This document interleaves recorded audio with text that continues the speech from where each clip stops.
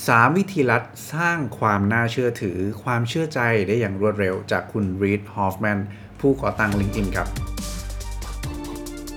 สวัสดีครับผมเทมส์เจ้าของเพจติ้งต่างและนี่คือ2050 Podcast ครับสวัสดีครับทุกคนยินดีต้อนรับเข้าสู่2050 Podcast นะครับ Podcast ที่จะช่วยคุณหรือคนและสร้างตัวตนขึ้นมาใหม่ให้พร้อมสำหรับการทำงานในโลกอนาคตนะครับวันนี้อยู่กับเทมส์เหมือนเดิมครับผู้เขียนหนังสือเมื่อการทำงานหนักไม่ใช่คำตอบของความก้าวหน้านั่นเองนะวันนี้เรื่องที่เราจะเอามาเล่าสู่กันฟังนะครับก็จะเป็นเรื่องของการสร้างความไว้เนื้อเชื่อใจเนาะหรือว่า trust นะให้กับคน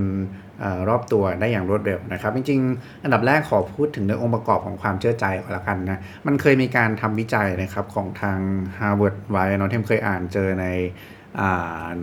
นิตยสาร Harvard Business Review นะครับเขาบอกว่าปกติแล้วเวลาพูดถึงความน่าเชื่อใจเนี่ยมันมีองค์ประกอบอยู่3อย่างที่สำคัญเนาะอันแรกคือ relationship หรือว่าความสัมพันธ์นั่นเองนะครับเรามีความสัมพันธ์อันนี้กับคนคนนั้นไหมอันที่2คือ judgment นะครับหรือว่าการเขาเรียกอะไรล่ะความรู้สึกว่าเขาเป็นคนที่มีศักยภาพนะหรือว่ามีอะไรที่มันพึ่งพาได้พวกนี้ดีกว่าหรือว่าเป็น expertise แล้วกันเนาะความสามารถหรือว่าเรา judgment ว่าคนคนนี้เป็นคนที่มีความน่าเชื่อถือพึ่งพาได้นะครับซึ่งก็สะท้อนไปยังศักยภาพของคนคนนั้นนะอันที่3คือ consistency หรือว่าความสม่ำเสมอนะครับคือเขาแสดงศักยภาพนั้นความทักษะที่เขามีหรือพฤติกรรมที่เขาแสดงออกมาเนี่ยมันมีความสม่ำเสมอไหมนะครับเพื่อที่จะบอกว่าไอสิ่งที่เขาทำที่เขาพูดเนี่ยมันไม่ใช่แค่ลอยๆนะมันสามารถทำได้จริงแล้วมันทำได้อย่างต่อเนื่องด้วยนะนี่คือ consistency นะครับเล่าให้เห็นภาพเหมือนคุณจีบผู้หญิงสักคนหนึ่งหรือคุณจะจีบผู้ชายกันในยุคนี้เราเท่าเทียมกันนะครับก็คือลองดูว่าความสัมพันธ์กับคนคนนั้นเนี่ยเป็นไปได้ดีไหมนะเราคุยกันถูกคอไหมนะเข้า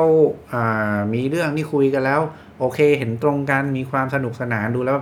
โอเคพอจะได้ไหมมีความสัมพันธ์ที่พอจะเป็นในทิศทางที่ดีหรือเปล่านี่คือ relationship นะครับjudgment หรือว่า expertise เนี่ยก็คือคนคนนั้นเนี่ยเขาดูแล้วเขามีเขาเรียกอะไรทำในสิ่งที่เขาพูดได้ไหมเนาะรับผิดชอบ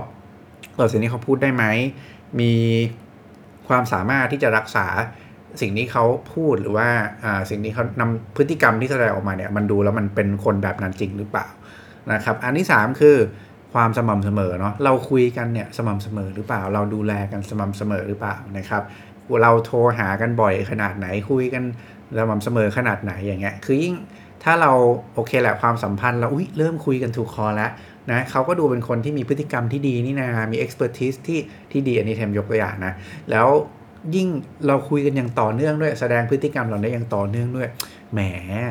คนนี้ต้องปล่อยไม่ให้หลุดมือไม่ได้นะฮะมาเป็นเหมือนเรื่องของความรักเฉยเลยนะวันนี้นะครับแต่ว่านี่แหละจะยกตัวอย่างให้เห็นภาพแล้วกันเนาะคือมันคล้ายๆกับเวลาเราจะสร้างความเชื่อใจให้กับใครสักคนคุณก็ลองนึกถึงเวลาคุณ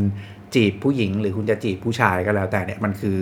รูปแบบหรือวิธีการเดียวกันนะครับทีนี้สิ่งพิเศษนะที่เราจะคุยกันในวันนี้เนี่ยมันจะมีการตั้งคำถามว่าเฮ้ยแล้วเรากำลังพูดถึงทางลัดเนาะที่จะทำให้ใครสักคนเนี่ยเขาเชื่อใจเราอย่างรวดเร็วนะครับมันทำได้ยังไงกันนะวันนี้คุณ Reid Hoffman เนี่ยนะเป็น co-founder ของ LinkedIn นะครับเขาก็มีเคล็ดลับมาเล่าให้ฟังนะซึ่งจริงๆทำอ่านเจอจากหนังสือ The Master of Scale นะครับสักนานแล้วแหละเพราะจริงๆอ่านหนังสือมันจบไปแล้วนะครับแต่ว่ามันยังไม่เคยออกมาเล่าเลยก็คิดว่าเป็นเรื่องที่น่าสนใจมากนะคือจริงๆแล้วต้องย้อนกลับไปที่ตัวMaster of Scale นะครับก็เป็นหนังสือที่เกี่ยวกับการสร้างนวัตกรรมหรือว่าเป็นหนังสือเกี่ยวกับ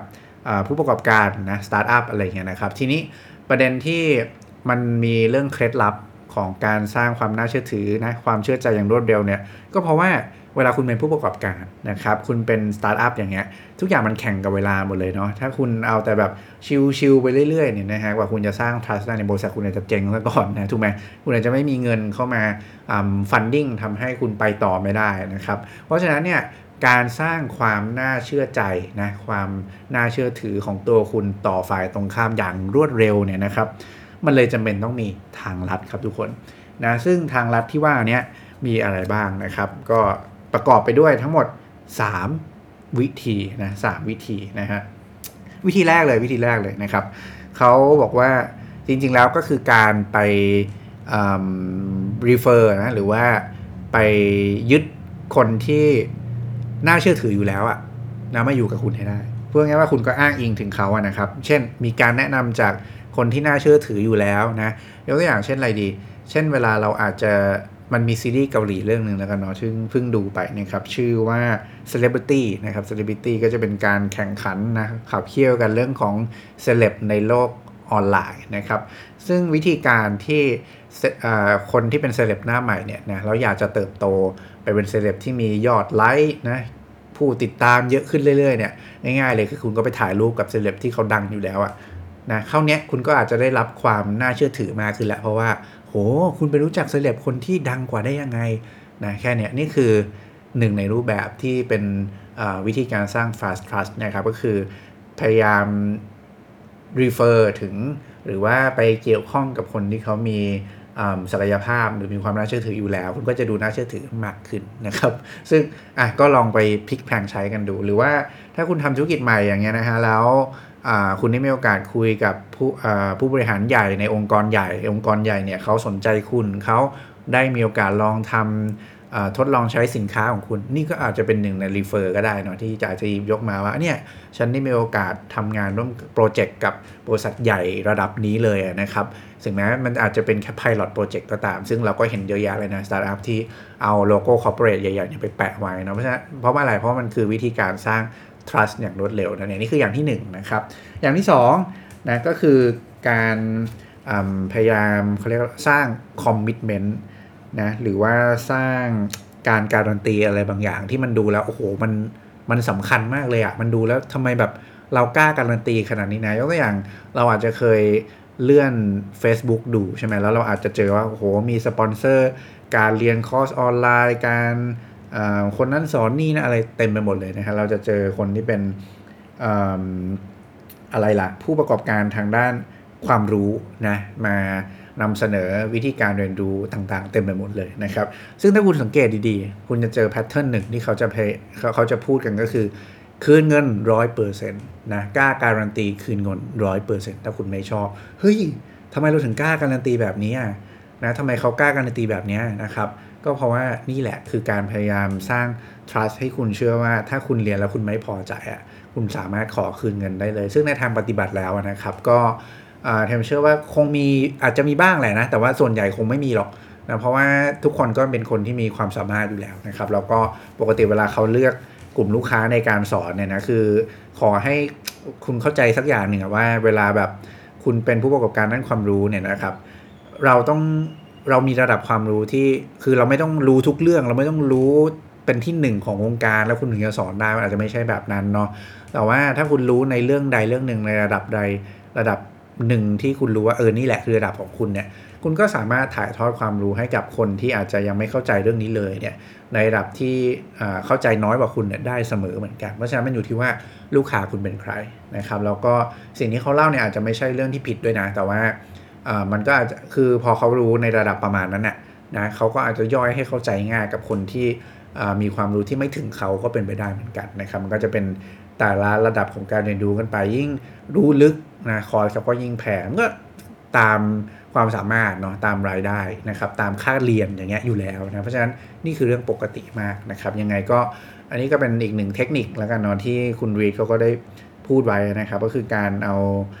อะไรบางอย่างมาการันตีนะที่มันดูแล้วมันโอ้โหมีนัยสำคัญมากเลยนะนี่อันที่2นะครับ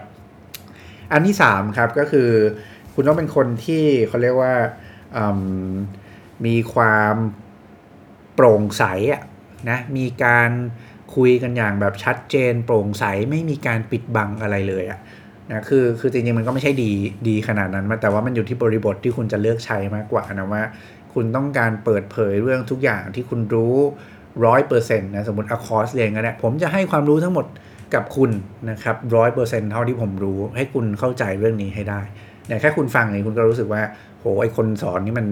เต็มที่มากเลยเนาะมันให้ความรู้ 100% เลยนะฮะหรือแม้กระทั่งอาจจะเป็นอะไรเดียเช่นสมมุติในเชิงธุรกิจเงี้ยคุณอาจจะผมให้ data คุณแชร์ data ให้คุณ 100% เลยที่เกิดขึ้นมาแล้วสามารถเอามาใช้ประโยชน์ได้อย่างเงี้ยผมแชร์ให้คุณ 100% เลยนะแต่ว่าขอให้คุณลงทุนในผมอะไรแบบเนี้ยหรือว่ามันอาจจะเป็นคุณถ้าคุณไม่เข้าใจเรื่องไหนคุณเรียนกับผมแล้วคุณไม่เข้าใจเรื่องไหนเนี่ยคุณสามารถคุยกับผมได้ตลอดเวลา ถามอะไรผมก็ได้นะครับผมจะตอบคุณอย่างเต็มใจและให้ความรู้คุณให้เคล็ดลับคุณ 100% นี่คือความโปร่งใสนะครับที่จะทำให้ผู้อื่นเนี่ยมีความเชื่อใจคุณมากขึ้นนี่คือเคล็ดลับหรือวิธีการ speed up ในข้อที่3นะซึ่งถ้าเราเอา3วิธีการนี้ไปใช้นะครับในบริบทที่เวลามันเป็นข้อจำกัดที่คุณมีเนี่ยนะมันอาจจะทำให้คุณสามารถสร้างความน่าเชื่อถือนะความเชื่อใจให้กับคนอื่นได้อย่างรวดเร็วเหมือนกันแต่ก็อย่าลืมนะครับว่าอะไรที่คุณคอมมิตไปแล้วถ้าคุณทำไม่ได้ความน่าเชื่อถือที่คุณมีมันก็จะหายไปอย่างรวดเร็วเช่นเดียวกันเพราะฉะนั้นต้องเลือกใช้อย่างระมัดระวังนะครับอีกครั้งหนึ่งเนาะสรุป3ข้อนะครับข้อแรกนะครับวิธีการสร้างความน่าเชื่อใจอย่างรวดเร็วก็คือคุณก็ไปรีเฟอร์ถึงคนที่เขามีความน่าเชื่อถืออยู่แล้วนะครับอันที่2ก็คือคุณก็ให้คอมมิตเมนต์บางอย่างที่มันดูแล้วมีคุณค่ากับคนนั้นกับคนที่คุยกับคุณมากเลยนะเช่นการเรียนคุณอาจจะสมมติเป็นเปิดคอร์สออนไลน์คุณก็ยอมไม่คืนเงิน 100% อย่างเงี้ยเป็นต้นนะครับหรือว่า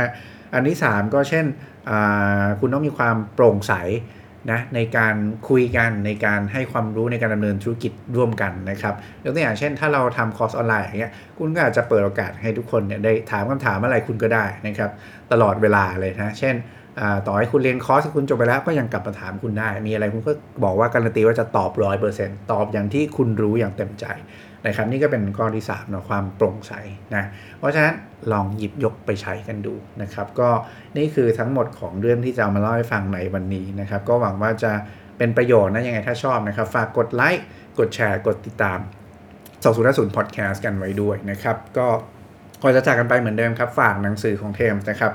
เมื่อการทำงานหนักไม่ใช่คำตอบของความก้าวหน้าครับหนังสือที่จะชวนทุกคนที่ทำงานหนักอย่างไม่ลืมหูลืมตาเนี่ยกลับมาเพื่อตั้งคำถามเกี่ยวกับการทำงานหนักสมัยครับแล้วทุกคนจะเข้าใจครับว่าไม่ต้องทำงานหนักจนจะเป็นบ้าก็ก้าวหน้าในชีวิตได้นั่นเองนะครับหาได้ที่Facebook นายอินคิโนะคุนิยะและ B2S นะครับวันนี้ก็ไว้ประมาณนี้ครับสุดท้ายเหมือนเดิมครับขอให้ความสุขในการทำงานและความสำเร็จในแบบที่ต้องการเป็นของพวกคุณทุกคนครับขอบคุณและสวัสดีครับ